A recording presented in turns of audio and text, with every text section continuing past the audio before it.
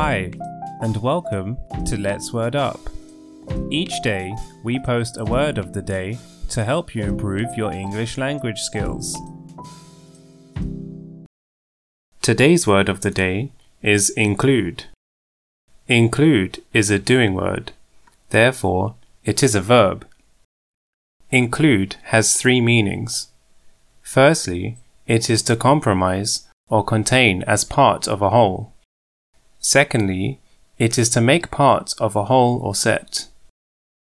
Lastly, it is to allow someone or something to share in an activity or privilege.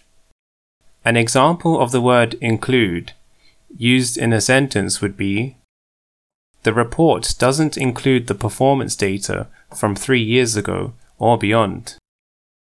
I want to include this piece of art in the exhibition.